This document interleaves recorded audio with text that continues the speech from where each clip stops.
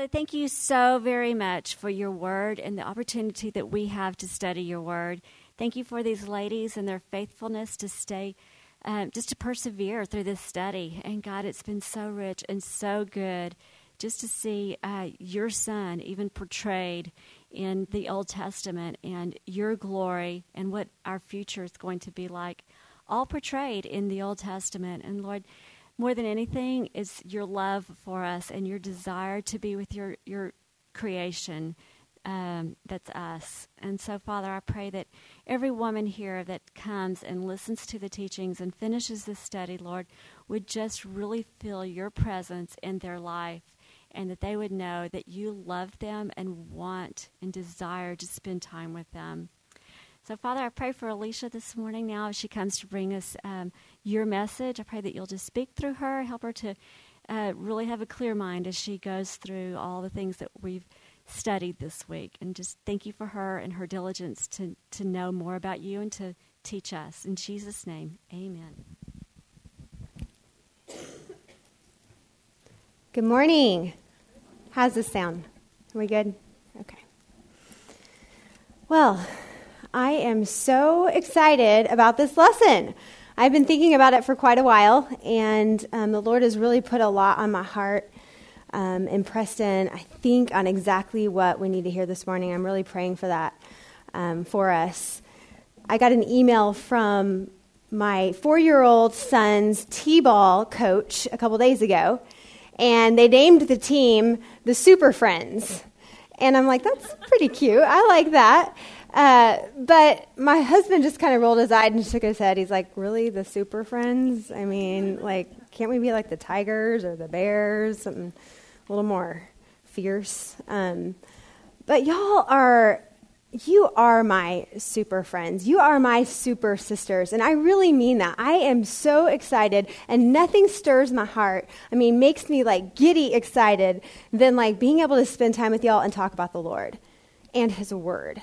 And so this is a huge honor to be able to be here this morning and to be able to open God's word with you.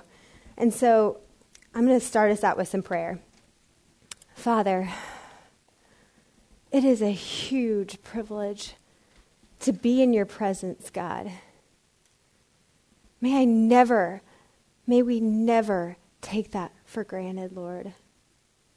You are so worthy, and you are so holy, and you are so good and righteous, and yet, Lord, you want to dwell with us, God. I can't get over that. Lord, I just pray right now that you would give us an undivided heart, Lord.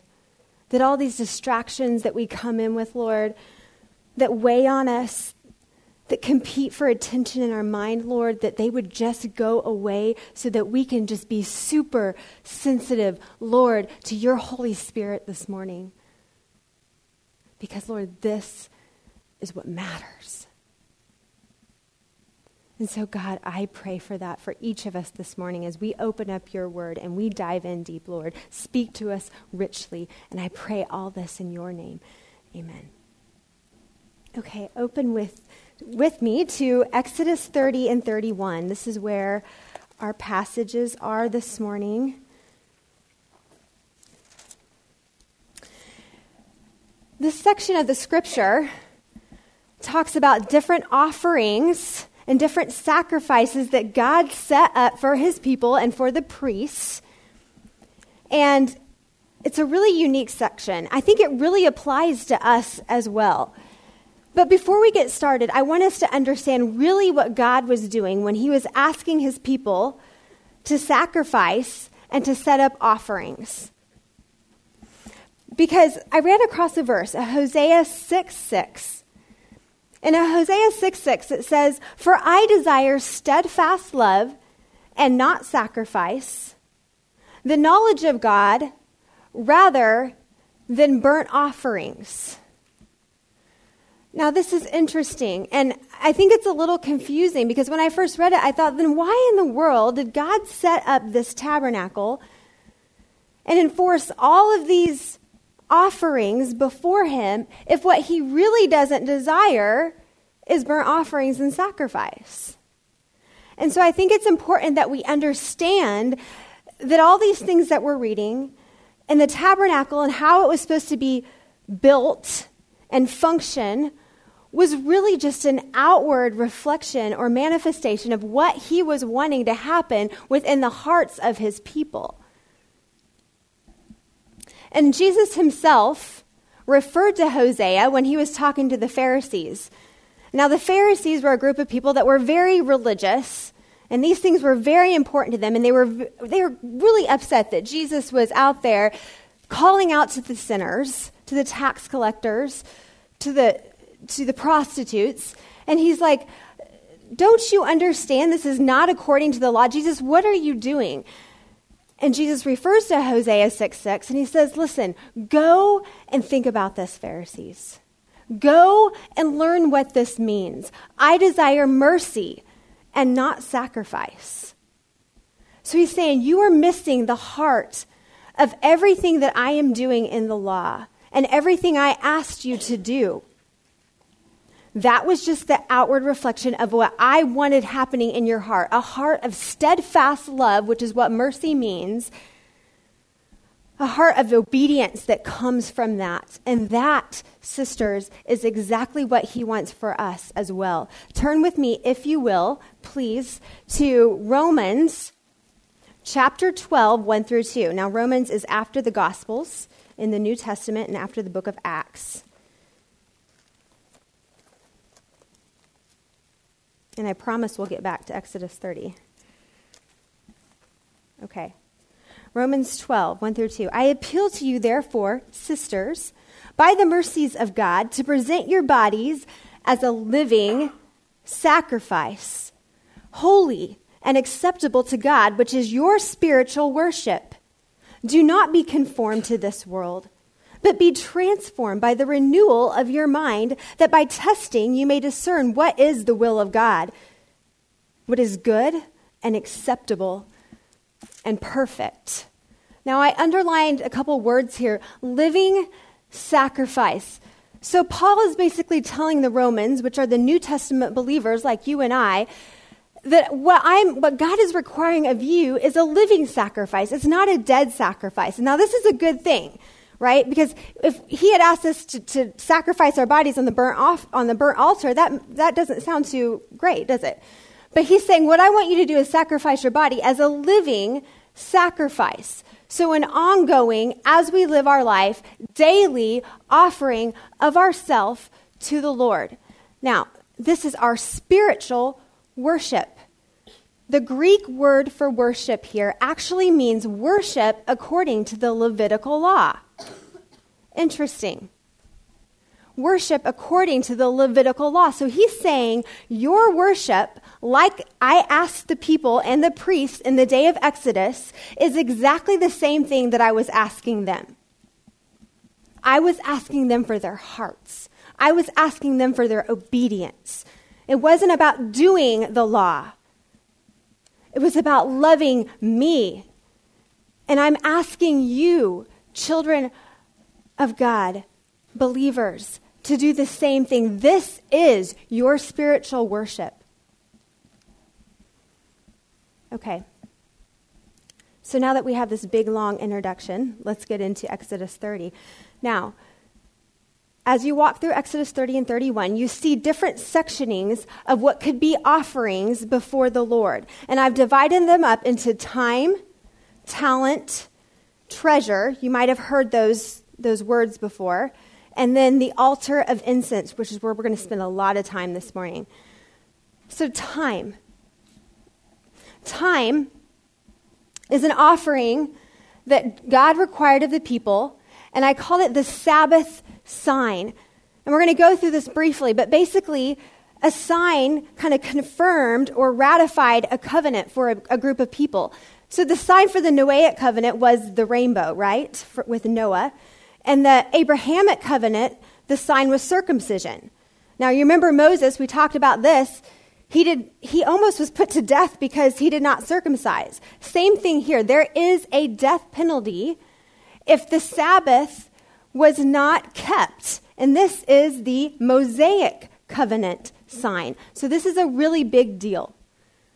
Now, what he was asking the people to do was to take the time away where they wouldn't be doing their work, they wouldn't be doing their service to the Lord, even doing wonderful things like building the tabernacle.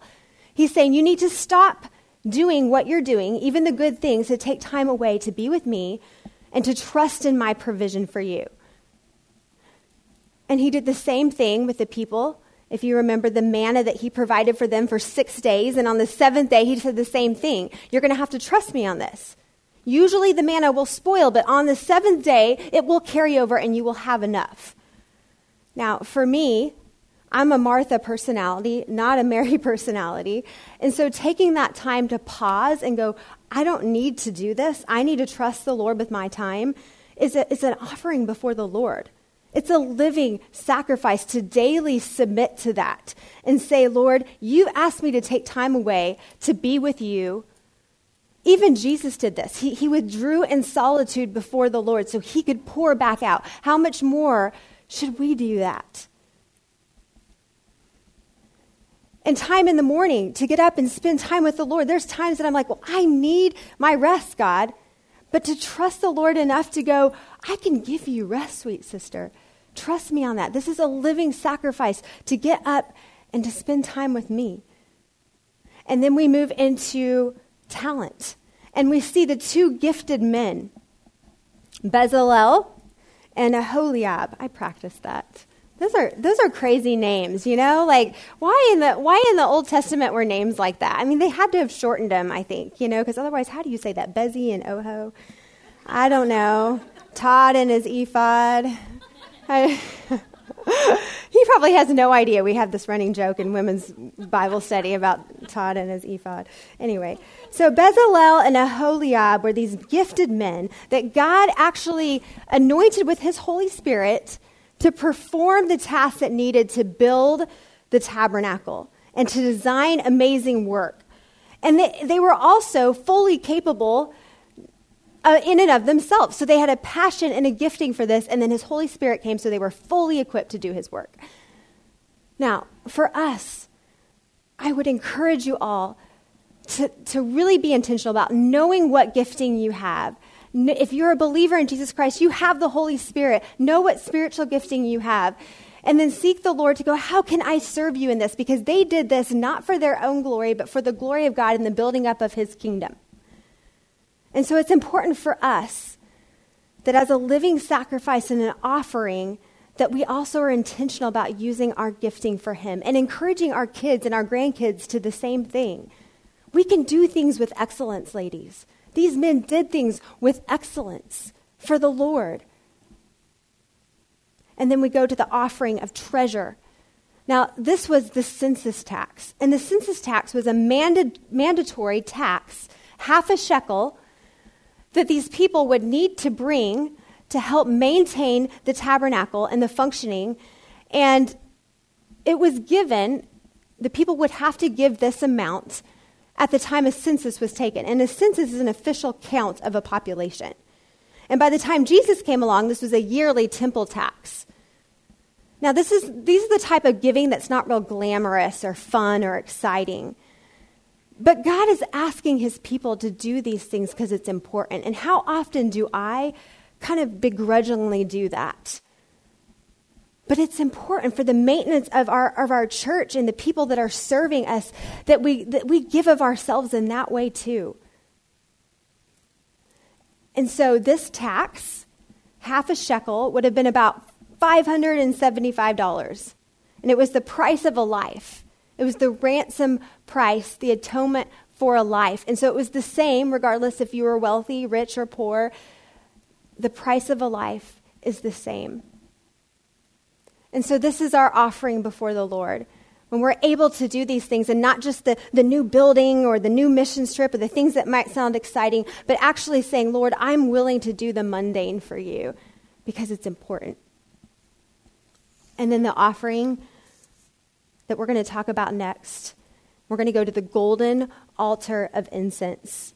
Now, this is what I'm really excited about. Okay, so if you guys remember, we had the outer court that Sue talked about, and then inside the outer court, we had the inner court. So the outer court had the bronze altar and the bronze laver, or the basin that had the water inside of it. They were made of bronze from the mirrors of the Egyptian women. And they weren't as beautiful as what was in the inner court, where everything was made of gold. Because the closer you get to God, the more precious things become. And in the outer court, you had this huge altar to sacrifice the offerings. And then the priests would come over, and then they would cleanse themselves in the water basin. And they would have to do this or they would die. And as I thought about that, I'm thinking, how important is it before we come into the inner sanctuary and meet with the Lord that I am intentional about being transparent before him, that I confess of my sins, that I repent before him, that I come clean before him. So I'm not bringing all that into the precious inner court, the holy place of the Lord. And the priests would have to do this or they would die. And they would go into the inner court then to tend to the golden altar of incense, the table of showbread, which actually was on this side, and then the golden lampstand that Sue talked about, which was actually right here, and it was a lot bigger than the one I have right here. It actually was the source of light for that room. So it was probably pretty significantly big. And they would come in, and they would drop the incense in, and it would rise up before the Lord. And we're in the holy place, by the way. The veil is right here. This apparatus, the golden altar of incense, is the closest thing to the Holy of Holies without being in the Holy of Holies. It's almost like it's included in it, but it's on the opposite side of the veil. Inside the veil was the Ark of the Covenant, the mercy seat, the presence of God. So when they would light this incense before the Lord, it's like it would rise up above the veil into the most holy place. Now, what does the incense stand for? Well, I think we can say with a lot of confidence that it stands for prayer. Let's look at Psalms 141, 1 through 2. O Lord, I call upon you. Hasten to me. Give ear to my voice when I call to you. Let my prayer be counted as incense before you, and the lifting of hands as the evening sacrifice. Now the priest, and this wasn't the high priest, this was just the priest, and there was many of these, by the way. In fact, in the time of Jesus, where Zechariah and Elizabeth are talked about in Luke 1, Zechariah was one of the priests. There was many priests. So this might have been a once-in-a-lifetime opportunity to go inside into the holy place. Not the most holy place where the great high priest would go on the Day of Atonement one time a year. But every morning and every evening, they would offer this sacrifice on the bronze altar, and then they would go into the holy place, and they would do what I told you. They would tend to the altar of incense and the golden lampstand, and then they would pray before the Lord. And the people would pray outside at that time too. In Revelations 5, 6 through 8, John looks up into heaven. Now, Revelation's the very end of your Bible. If you want to turn there, that would be great. But John looks up into heaven and he sees something. And we need to remember that the actual tabernacle was built as a blueprint of the heavenly reality of what really exists up in heaven. And John takes a look at it and he sees this. So when he told these gifted men, you need to build it this way, and it had to be exact in its specifications, there was a reason for that, because he probably could have told them, hey, guys, you're really gifted. Go do what you want. Make it great. But he said, no, this is exactly how it's supposed to look, because this is the way it looks in heaven. This is the reality. And so John looks up Revelations 5, 6 through 8, and this is what it says. And standing between the throne and the four living creatures and among the elders, I saw a lamb standing as though it had been slain. Sound familiar? Jesus Christ. And 7 horns and with 7 eyes, and which are the spirits of God sent out into all the earth. And he went and he took the scroll from the right hand of him who was seated on the throne. And when he had taken the scroll, the 4 living creatures and the 24 elders fell down before the Lamb, each holding a harp and golden bowls full of incense, which are the prayers of the saints. Now, if you guys can get a picture for this, they had a harp in one hand, which is like the praise and worship and song. And then they had these golden bowls full of incense, which John said are the prayers of the saints. Now, what are the saints? The saints aren't necessarily the Pope or the church leaders or the elders or the ministers. It's you and I.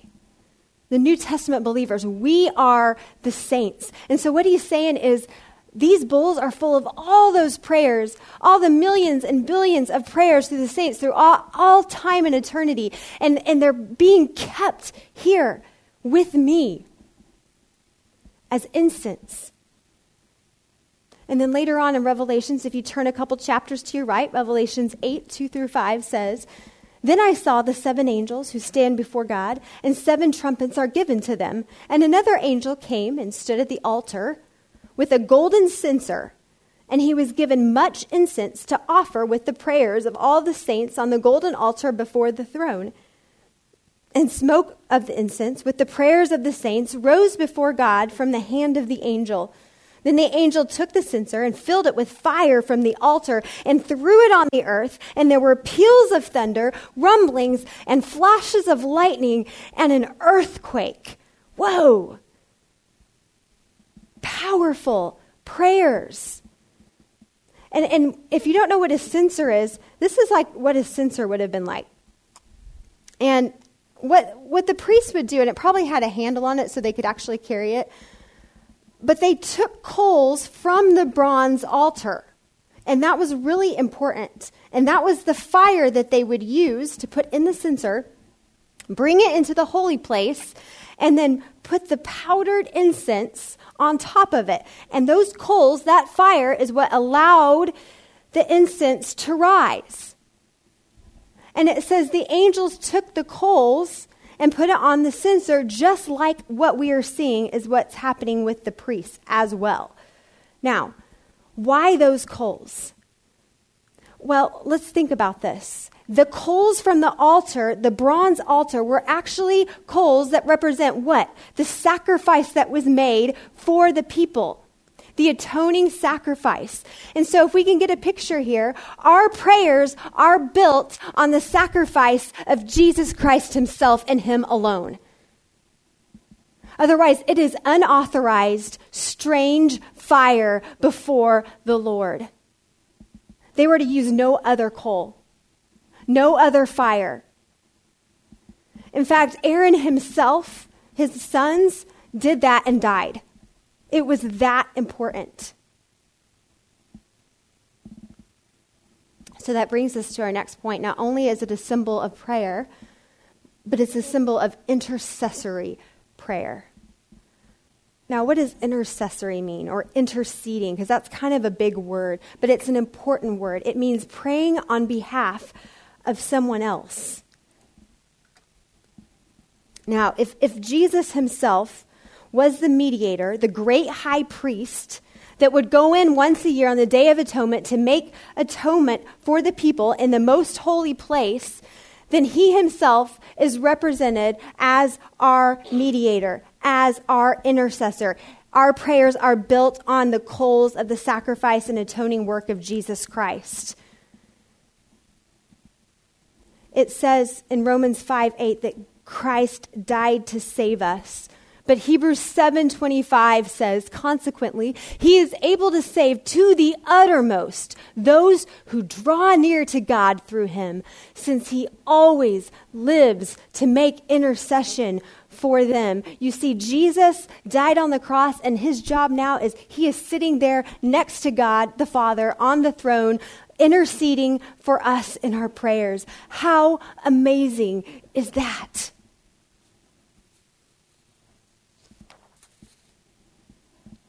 So what about for us? We don't have the tabernacle or the temple. And so how does that look for us in our life in fellowship with him? Because if you can remember, the whole point of this tabernacle is what? God wanting fellowship with his people. God wanting to dwell and commune with his people. And he still wants that for us today. And so if you go back to John 4, Jesus is going to talk to the Samaritan woman. And if you remember the story, John 4, 21 through 24, the Samaritan woman's talking to him, and Jesus is saying, one day you will not worship me on this mountain, because the Samaritans worshipped on a mountain. And then one day the Jews will not worship in Jerusalem at the temple. He's saying, you will worship me in spirit and in truth. In spirit and in truth. And what was Jesus trying to tell her at this point?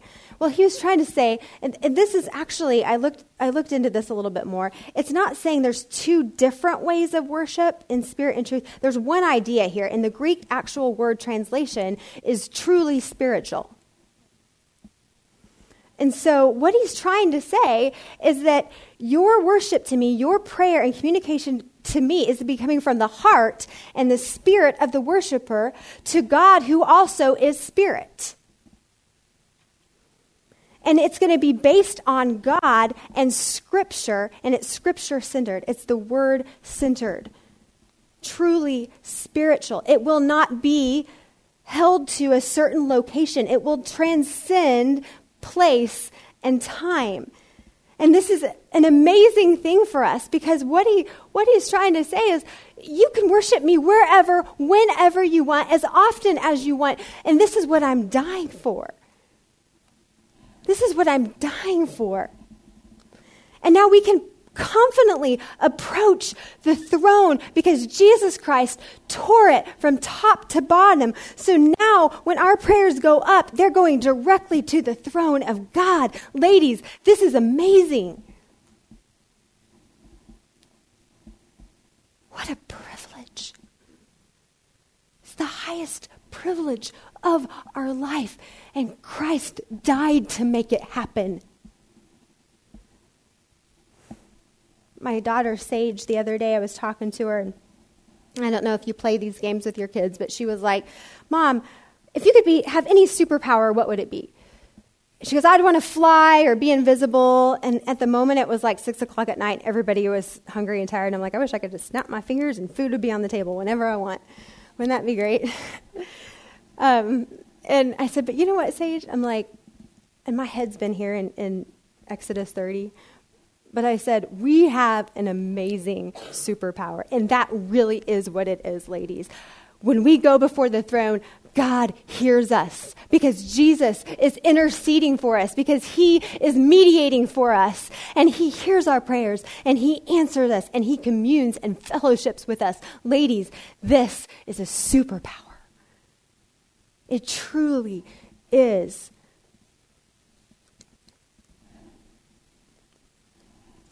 Hebrews 4:16 says, let us then with confidence draw near to the throne of grace, that we may receive mercy and find grace to help in time of need. You see, these people were fearful of drawing near to God, weren't they? On the mountain, in the tabernacle, there was all these things they had to do. And he's saying, you can now, the author of Hebrews is basically saying, you can be confident, you can come boldly. This is huge. So then we walk into the holy place, and we see the altar of incense, and we also see the golden lampstand, and we get this picture of the golden lampstand being what Sue had taught us a couple weeks ago, Jesus Christ himself, the Word, right? The light of the world. So we see a picture of the Word being illuminated by the Holy Spirit, so we have eyes to see what God is teaching us in his Word. And then we see the prayers of the saints. So we see this beautiful relationship of prayer and reading the Bible and the illumination by the Holy Spirit so that we can commune with God the Father on the throne. Do you guys see this picture of the Trinity working together in the holy place? Isn't this neat? Psalms 119:18 says, open my eyes that I may behold wondrous things out of your law. You see, God, Jesus himself as the Word, and the illumination by the Holy Spirit. And then the incense representing the prayers of the saints. Jesus is the intercession for us and the Holy Spirit within us. Intercession, illumination, incense, and light. You see this idea of reading and pleading. And this is why I like being able to come before the Lord, not only in prayer, asking him to open up my eyes, but then going to Scripture at the same time and then finishing with prayer. I think it's this conversation that we're having. It's this communication that we're having with the Lord, this fellowship. You see, we pray to the Father through the Son and by the power of the Holy Spirit. To the Father through the Son and by the power of the Holy Spirit. As I was prepping to teach on prayer, I was really convicted of my prayerlessness. I mean, I love to read the Word. I love attaining knowledge, and it deepens my thirst for Him. It really does. But prayer is hard for me. And it is a sin. In fact, in 1 Samuel 12:23, it says, "Moreover, as for me," and this is Samuel the prophet talking, "far be it from me that I should sin against the Lord by ceasing to pray for you." And I thought about that, and that hit really deep. And why would that be a sin before the Lord? And I thought about that. And it's hard for me. And I tell my kids often some of the most difficult things in life are some of the best things. I can think of nothing great that is also easy. So therefore, prayer must be one of the hardest things in the world. Take heart, sweet sisters. Because if it's worth it, then the enemy's probably going to fight against it. And lack of prayer causes 4 things, probably more than 4, but I'm pulling out 4 things. Number 1, it causes us to be weaker when we're tempted. And Jesus says this, and he's talking to his disciples in Mark 14:38. "Watch and pray that you may not enter into temptation." Where do you think our scheming enemy is most likely to attack us? Where we're most effective. There's nothing Satan wants more than for me to stop praying and for y'all to stop praying. Ephesians 6 talks about the armor of God and putting on the armor of God. And so we see the helmet of salvation and the shield of faith and the belt of truth. And at the very end, we often forget this, but he wraps it all up in verse 18, and he says, "But pray at all times in the Spirit." It's almost like it's the summation of it all. And when I say in the Spirit, what I'm saying is that with the enabling or the help of the Holy Spirit. But he's saying prayer is almost like this is what it's rising up to. This is the climax of what you're supposed to do to protect yourself and to fight against the enemy. You see, I am weaker when I am tempted, and I have to ask myself, am I fighting back with prayer? You see, things happen in the unseen world when I pray. I just don't have eyes to see it yet. And number 2, a lack of prayer causes us to lose the connection to our power source. My boys were riding on a 4-wheeler a couple months ago. My oldest was on it. My youngest decided he wanted to get on it, and so he was running after him, and he jumped on, and they flipped it. And fortunately, they were okay, but the 4-wheeler wasn't. And so I ran up to it. Everything was like pretty much a yard sale in our backyard, and we kind of put everything back together. And when I had an electrician out of the house, I said, "Can you come take a look at my 4-wheeler and see if it's still working?" And he said, "Well, all the parts are here, but it just depends if the connection will work." And so he took the wires with the right tools so he wouldn't electrocute himself, and he put them together. And he said, "We'll see if the fuse is blown. We'll see if the little engine, the motor is still working." So he put it together, and what do you know? We put the gas on, and vroom, it took off. And I think that's kind of like us. If we're a believer in Jesus Christ, we have all the parts there. We have access to the Father. We have the Word of God. We have the Holy Spirit in us. But if we are not flipping that switch to turn the electricity on, if we're not making the connection, we do not have the power working. And number 3, a lack of prayer causes anxiety. And this is a big one for me. I tend to be a worrier. And I've noticed a trend. I worry the most when I pray the least. It's true. Philippians 4, 6 through 7 says, you guys are probably familiar with this verse, don't be anxious for anything, but pray about everything. This is the antidote to worry. It is the anti-anxiety pill, prayer. And when we look at the incense, and the incense is rising up to God, the prayers are rising up to God, it's like our head is now focused on God the Father sitting on his throne and no longer on us. In our worry.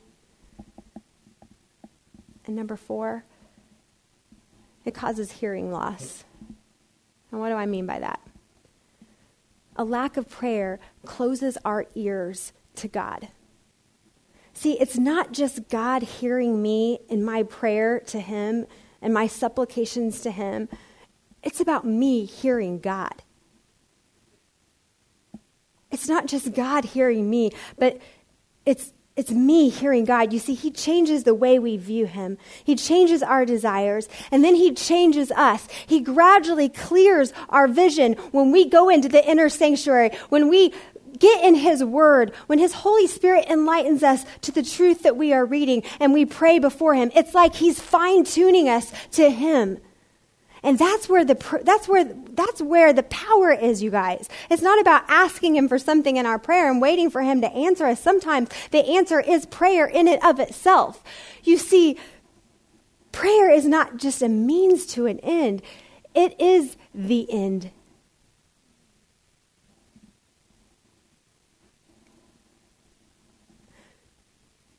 So James, the brother of John, and I'm guessing he knew Jesus pretty well. He said, the effectual, fervent prayer of a righteous man avails much. And another translation says, and this is James 5:16, the prayer of a righteous person has much power as it is working. What is effectual prayer? What does effectual mean, really? Effectual means a prayer that works. If something is effectual, it's successful. And don't we all want effectual prayer or prayer that works for us? Well, Jesus knew what effectual prayer was. In fact, the author of Hebrews 5:7 says, in the days of his flesh, Jesus offered up prayers and supplications with loud cries and tears. Can you guys feel the rawness that he probably had to him who is able to save him from death? And he was heard because of his reverence. So what does reverence mean? I mean, I want to know this because I want effectual prayer that works, right? So what is reverence? Reverence in the Greek is a word that I can't pronounce, but it means fear in the presence of God. And remember we talked about what fear of God is and how we fear God a few months ago? Well, that's when we learn what his word says and we learn more about him. Then we learn how to fear him, and that's when our prayers become more effective. You see how it all works together? The knowledge of him. Number 1, effectual prayer is appropriate understanding of God and knowledge of his word. So the more we read, the more we meditate on him and his word, memorize his word, the more effective our prayers will become. How many of y'all are familiar with the great theologian Martin Luther? Okay, well, he wrote an essay on prayer. And I'm going to pay attention to this because the man was a prayer warrior. I mean, he prayed 3 hours a day. Amazing. Amazing. And so he wrote about prayer. He said, this is my routine. And this by no means is necessarily biblical, but it's great to kind of get in the mind of someone that does it well. And so he would have a routine of praying in the morning and the evening. Interesting, the morning and evening sacrifice. And so he would take that time to come before the Lord, and he would ask the Lord to open up his eyes, first and foremost. And then he would get in the Word, and he would meditate on the Word. And when I say meditate, I'm not saying that he said a word over and over again in some weird position. No, he actually took the Word, and then he would think about the context of it. He would bring it before the Lord, and he would say, how does this apply to me? How did it apply to them? And then he would send up prayers in the midst of it. So thank you, Lord, for this. And I appeal to you, Lord, on behalf of this, with whatever scripture he was reading. So it was an ongoing conversation he would have. And then it was like he warmed up his heart to be able to pray through the Lord's Prayer. And he would do that the morning and evening time devotions for him. Now, he wouldn't just say the Lord's Prayer, but he would change it to whatever was going on in the circumstances of his life, but it would be according to the Lord's Prayer. And then he would go into just a free prayer himself. And this was his routine, morning and evening. Now, this brings us to point number 2. Effectual prayer is according to his will. You see, when Martin Luther would pray with Scripture in mind, he was learning the will of God, wasn't he? He conforms our will to his as we pray. And then with the enabling and help of the Holy Spirit and with truth, God will help us understand how we are to pray and how we are to pray according to his will. 1 John 5, 14 through 15 says, and this is the confidence that we have in approaching God, that if we ask anything according to his will, he hears us. And if we know that he hears us, whatever we ask, we know that we have what we ask of him.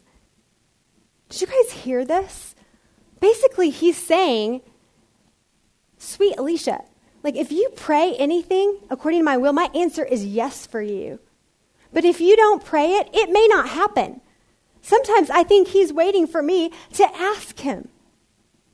And I'm not saying that God's going to say just because I pray for a trip to Hawaii next week that he's going to give it to me. But he's saying if it lines up according to my word, and as you meditate on my word, as you learn my scripture, you will start having prayers that line up according to my will, and they will be effective prayers, and my answer for you will be yes. But here's the thing. Sometimes I don't always hear an answer from him. And so what does that mean? Does that mean he doesn't hear me? Does it mean it's not according to his will? Does it mean his answer is no? Well, let me just say this, sweet sisters. His answer is always something.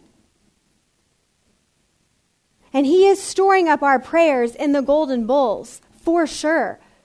But his answer may be, Alicia, not right now. Or maybe no. Maybe my answer is no for you. Maybe I will never take away the 24/7 twitching that you have in your muscles, or the pain that Sue feels in her joints all the time, or the burden that my sister carries every day with a special needs child that is really hard and she never sleeps. And praying, Lord, help him develop out of this. But you know what? His answer may be no.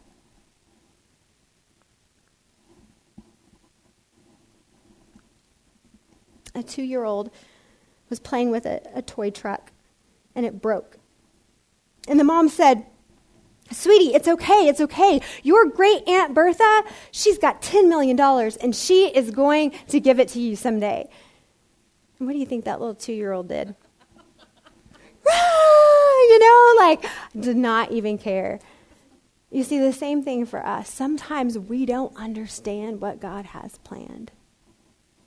And we're that 2-year-old with that broken truck, and we're saying, God, I don't get it. All I see is this truck in front of me that's broken, and God, you have this much bigger plan, and I have to trust you with that.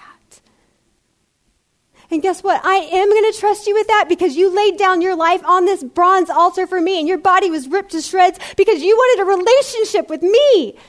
And you loved me that much. You tore that veil so that you could hear my prayers and you could listen to my voice. And I illuminated and gave you my word so that you could have fellowship with me and I could hear you and you could hear me. Sweet sister, you can trust me.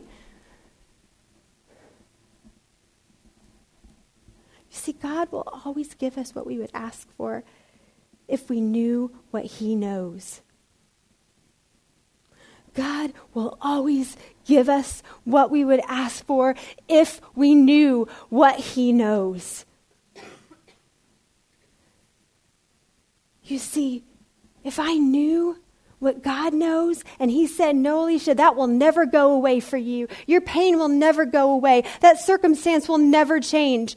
Guess what? I would ask for that if I knew what he knew. I would ask for it. I would say, yes, please. And that's when we have to trust and have faith. And number 3, effectual prayer is relational and not ritual. And this brings us back to the very beginning. God was asking his people and their offerings that they were giving and the sacrifices that they were giving, that it become from the heart and not just an outward expression of all these routines that they were going to do.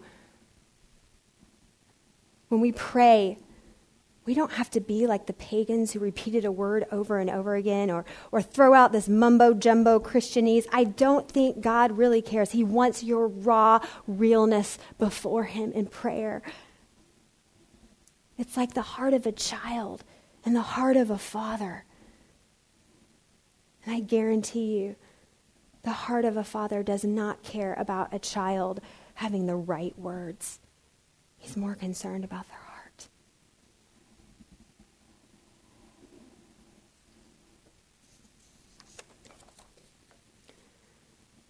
I have some handouts for you guys when you leave on some different ways that you can pray for your kiddos, and the team's going to be standing at the door to hand those out and pray for your spouse, and then other ways to pray, so you can get those on the table if you would like. And then I also gave you some tips, practical tips for prayer. And we don't have time to go through all those, but I did want to mention the first one because this is actually a command of God, Matthew 6:6, to go away, to take that Sabbath time and find a place where it's just you and God. It's important that you do this. How many of y'all saw the movie War Room? Some of you? Okay. It was a fantastic movie about this lady named Miss Clara.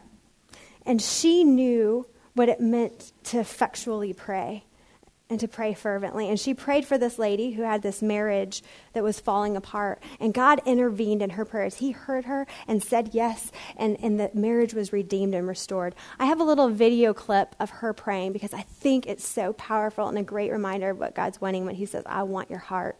And I'm just going to let you watch this right now.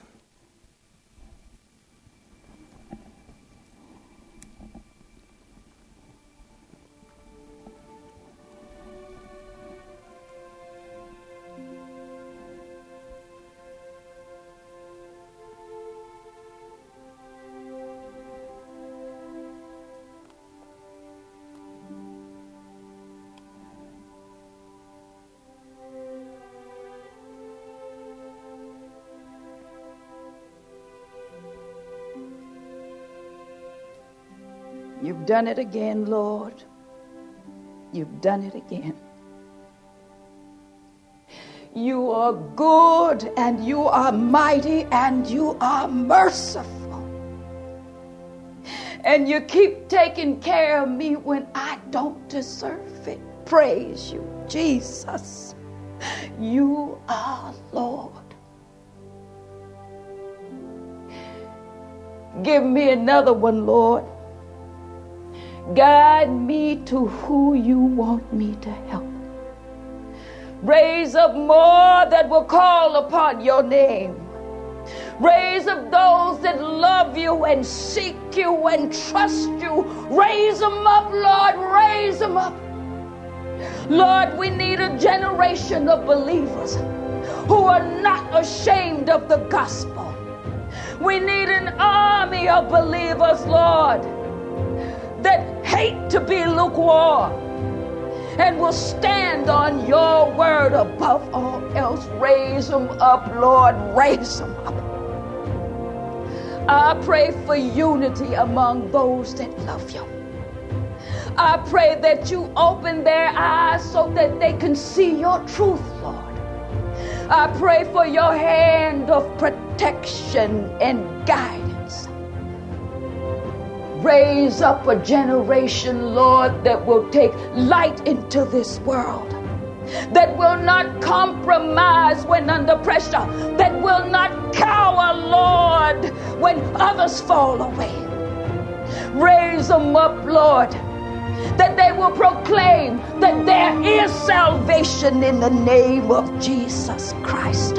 Raise up warriors, Lord, who will fight on their knees, who will worship you with their whole hearts, Lord. Lord, call us to battle, that we may proclaim you King of kings and Lord of lords. I pray these things with all my heart.